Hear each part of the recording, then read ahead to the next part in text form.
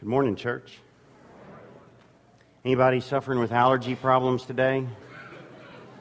Wow, it hit me hard last night, so I'm standing up. That's about all I can say.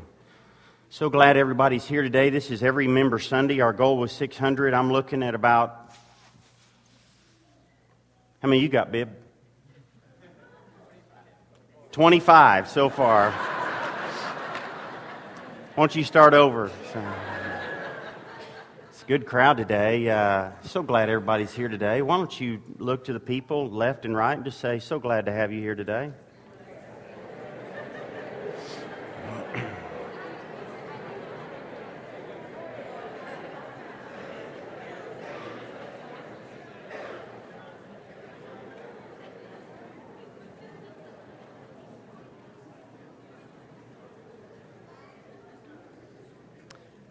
Our Hispanic brothers and sisters decided to join us today. So glad to have you with us. Always glad to have you with us.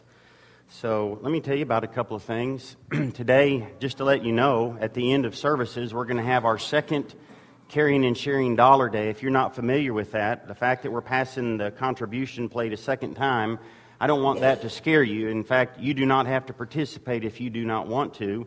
Usually about 4 times a year, we have a Caring and Sharing ministry that we provide food and clothing, and that's in our budget. But about 4 times a year, we have what we call a Dollar Day, and we try to raise $4,000 or $5,000. So this year, we decided to do a little more than that. We owe about $75,000 on the building that they're in. They pay about $800 a month towards rent to pay off that, not rent, to pay off the note.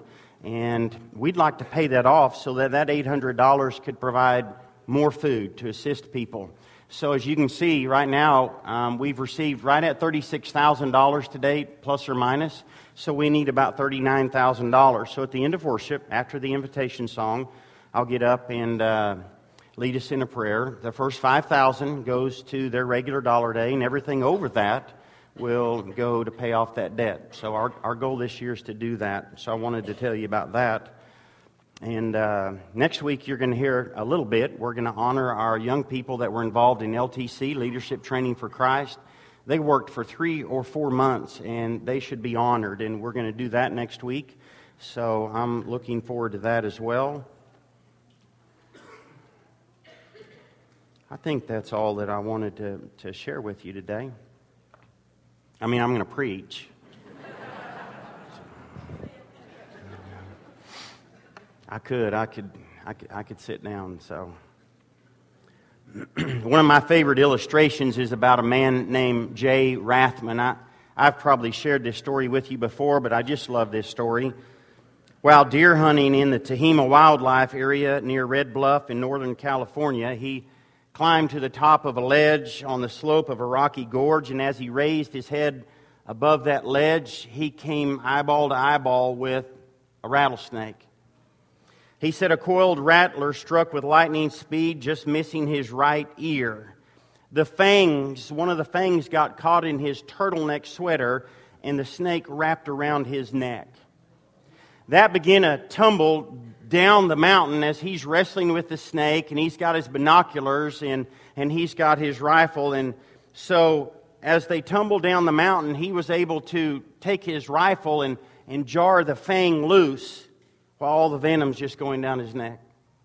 He said that really didn't do any good because, as luck would have it, even though he was wedged upside down, he freed the snake, who proceeded to just wham, wham, wham, right. He said, I tried to turn away, but he had about 8 attempts and managed to hit me with his nose right below his eye. He said, this chap and I were eyeball to eyeball, and I learned that snakes don't blink. Said he had fangs like darning needles. I had to choke him to death. It was the only way out. When he tried to toss the dead snake aside, he had such a grip on that snake, which I would do. He said he had to pry his fingers loose just to get rid of the snake. That encounter lasted about 20 minutes. I love that illustration because I think that illustration describes life. wham, wham, wham. We're constantly hit.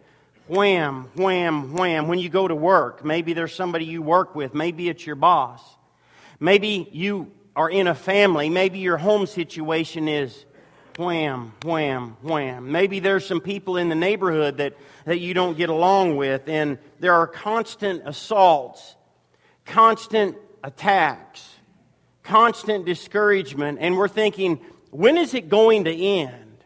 And just when we think we've got the snake of life away from us, we free him just enough that it's just wham, wham, wham. You ever had one of those days? Ever had one of those weeks?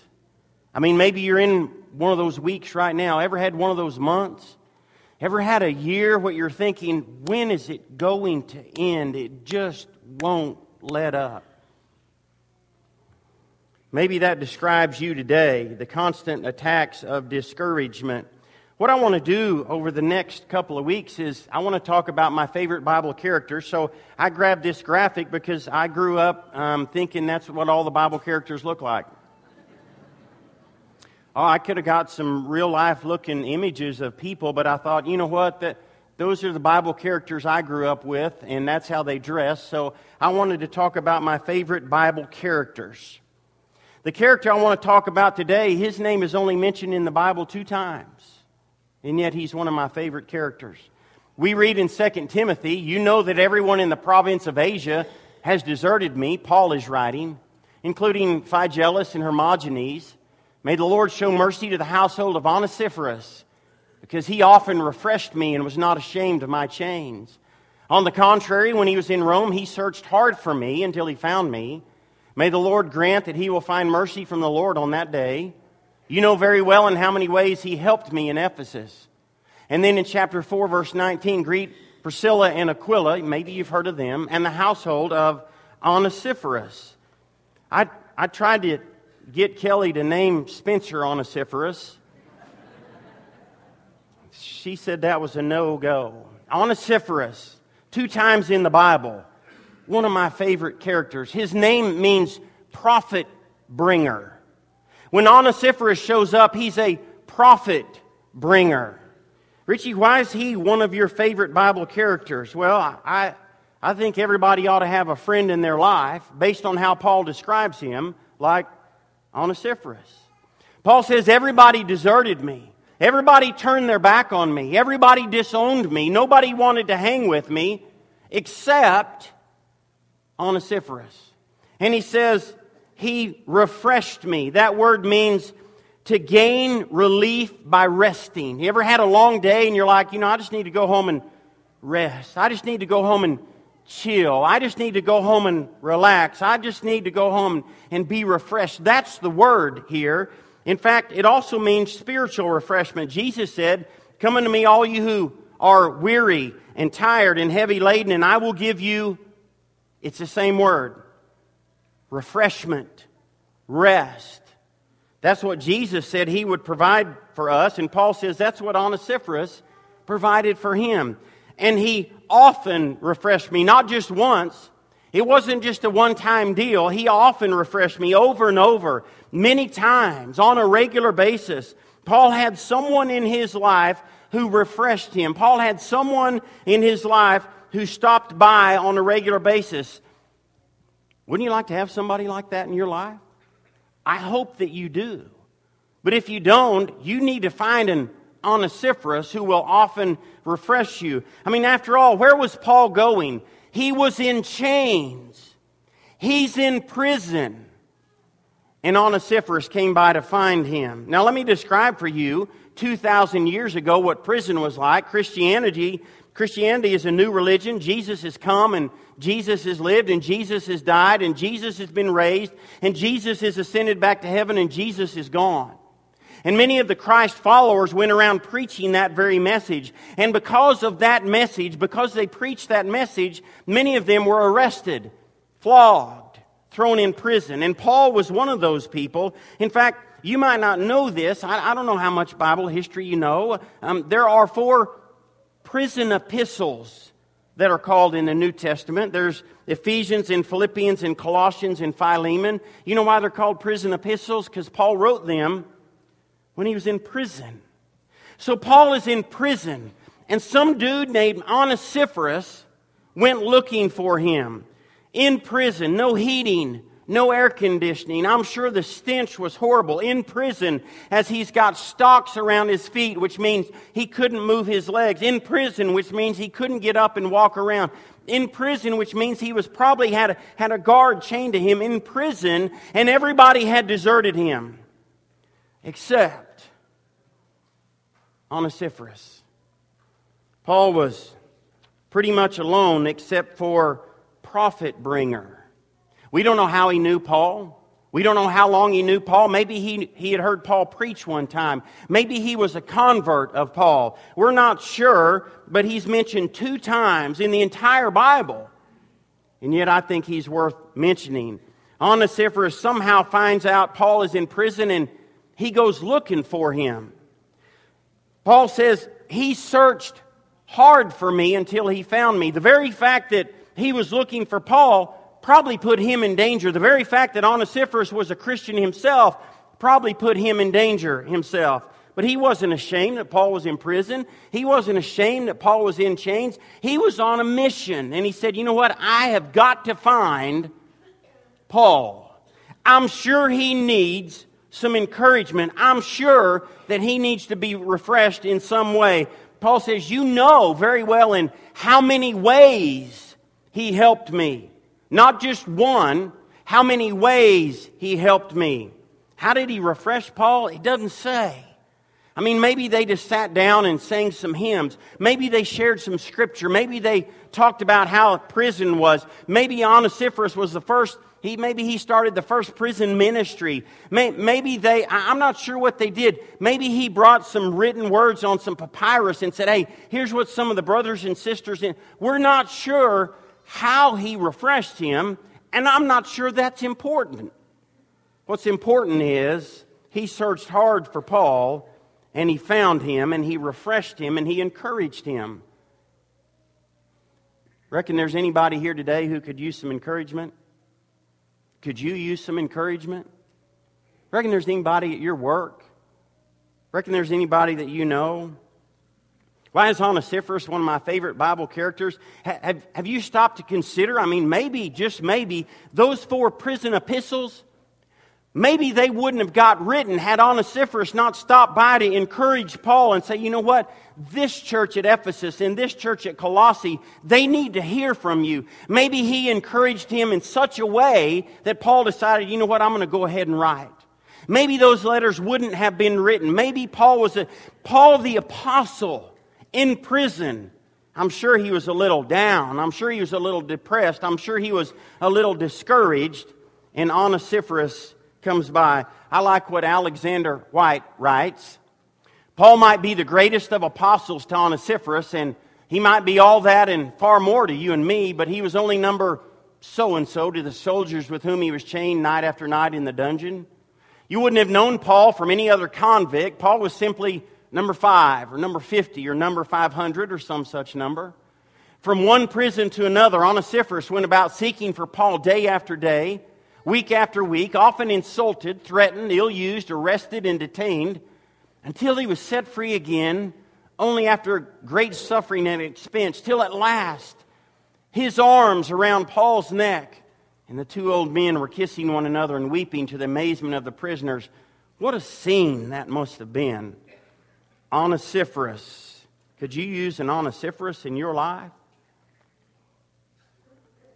The other day, Brian and I went to lunch. I don't know about you, but when I go to lunch, I want to shut off the world. I go to lunch to eat.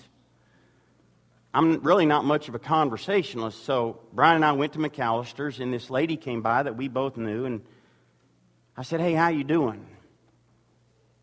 And she almost broke down several times, and she said, I'm not doing real well.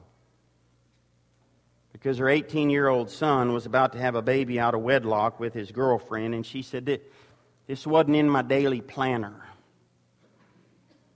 This wasn't in my schedule. This isn't how I raised my kids. Bam. Bam. Bam. She got close to shedding tears. We told her we would pray for her, and she left after about 20 minutes, which is a long lunch already. So I get back to eating and chilling. Another lady came by.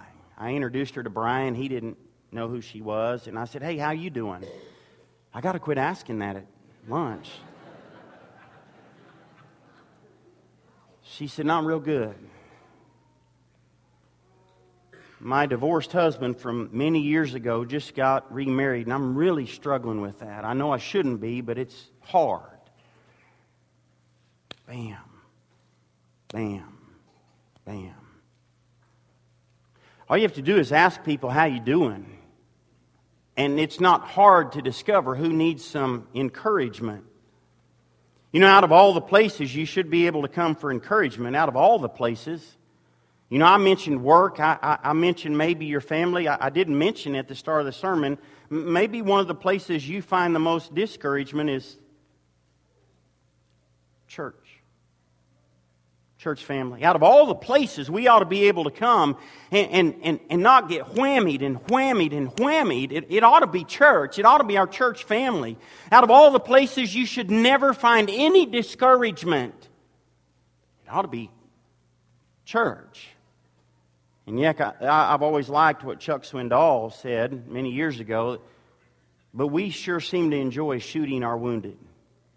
We seem to thrive on that.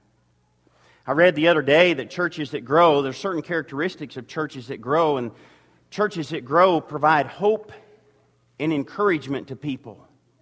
And you can look at the fastest growing churches and you can be discouraged and make some negative comments about them, but I guarantee you those churches are providing encouragement and hope. That's the kind of church that we need to be.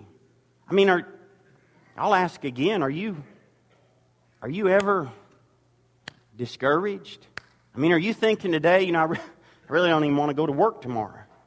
Are you thinking today, I really don't want to go to that family reunion. I really don't want to go to, you fill in the blank, because there's someone there who's going to discourage you. There's somebody there who always puts you down. Discouragement.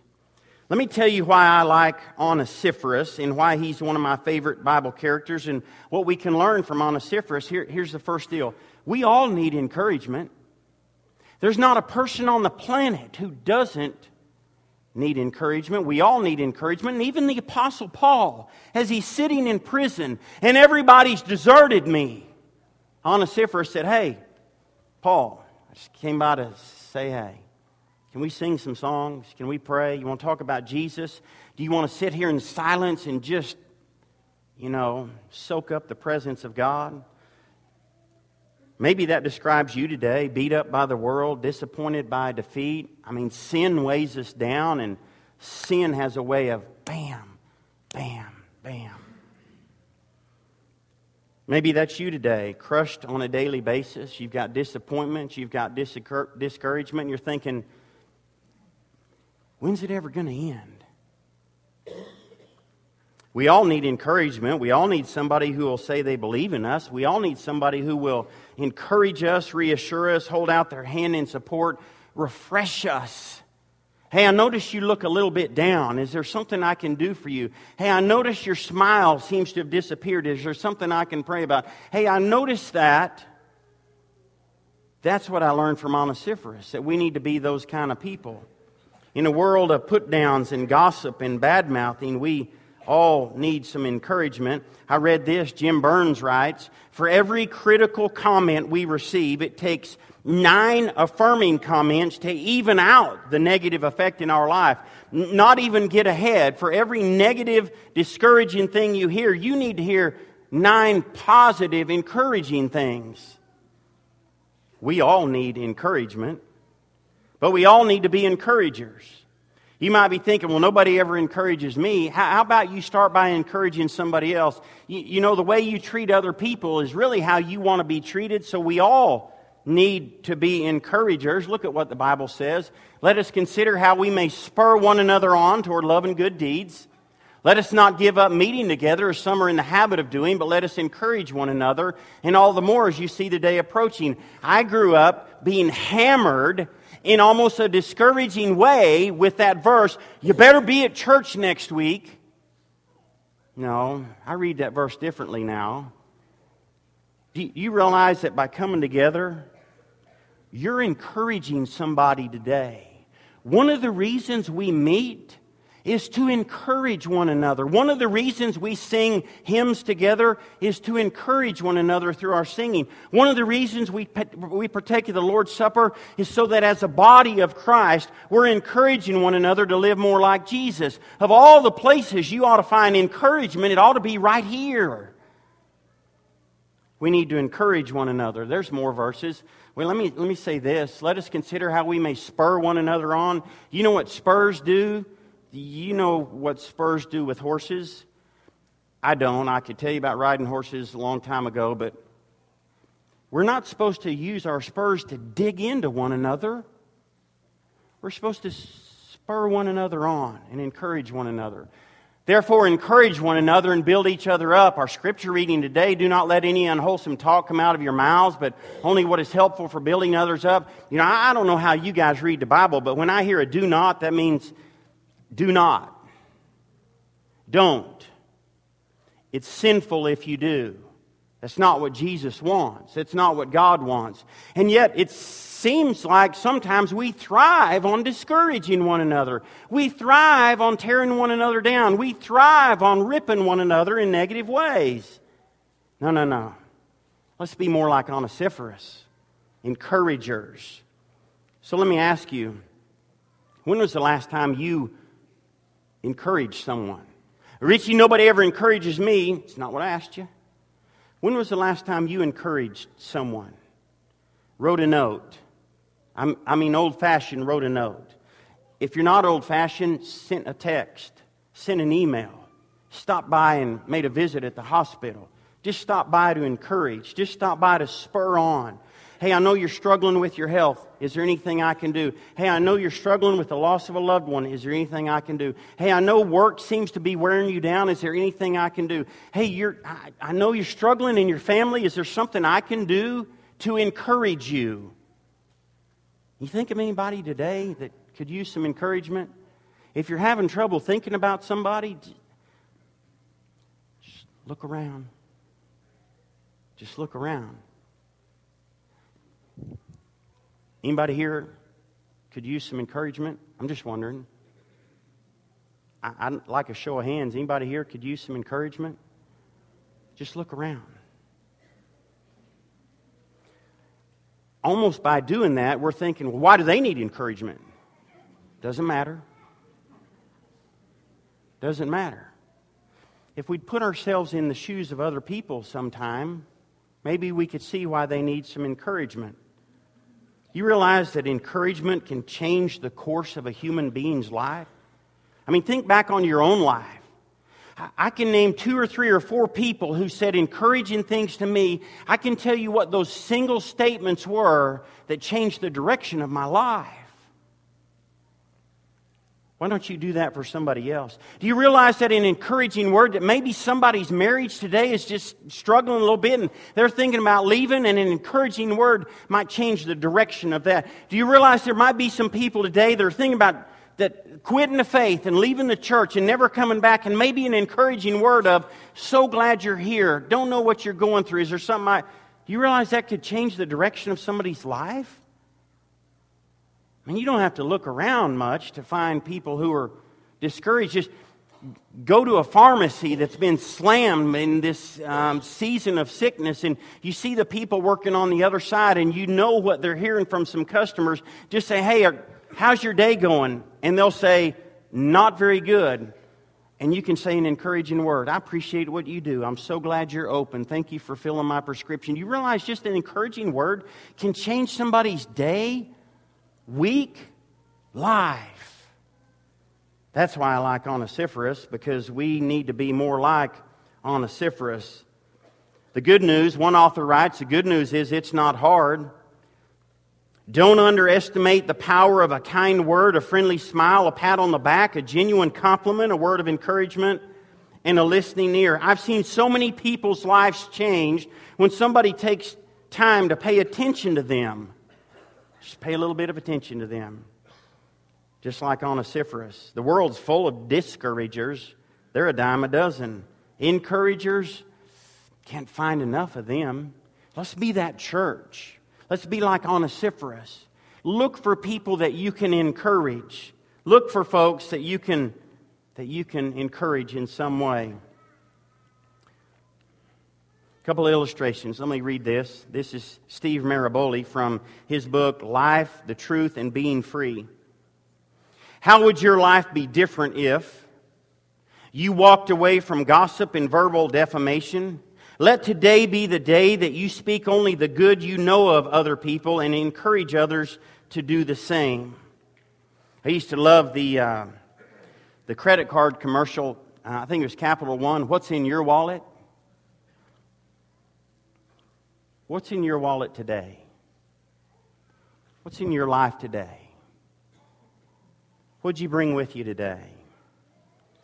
Some people are here today and their wallets, their hearts are broken. Some people are here today, their wallets, their hearts are heavy. Some people are here today and their wallets, their hearts are empty. What's in your wallet today? I love the illustration about Abraham Lincoln on the night that he was assassinated. He had several things in his wallet, his pockets. There was a handkerchief embroidered A. Lincoln. There was a country boy's penknife, a spectacles case repaired with string, and a purse containing a $5 bill, Confederate money, and there were some old newspaper clippings. One of them actually reports a speech by John Bright which says Abraham Lincoln is one of the greatest men of all times. Well, I don't know what you know about Abraham Lincoln, but a lot of people today would say he was one of the greatest men of all time. But when Abraham Lincoln lived, people didn't think that.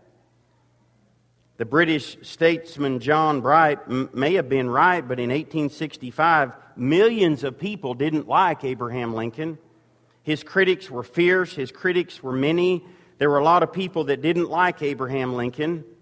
And who would have thought that the night of his tragic death, that earlier in the evening, maybe under candlelight, he opened those newspaper clippings and read that John Bright said, "This is one of the greatest men that ever lived."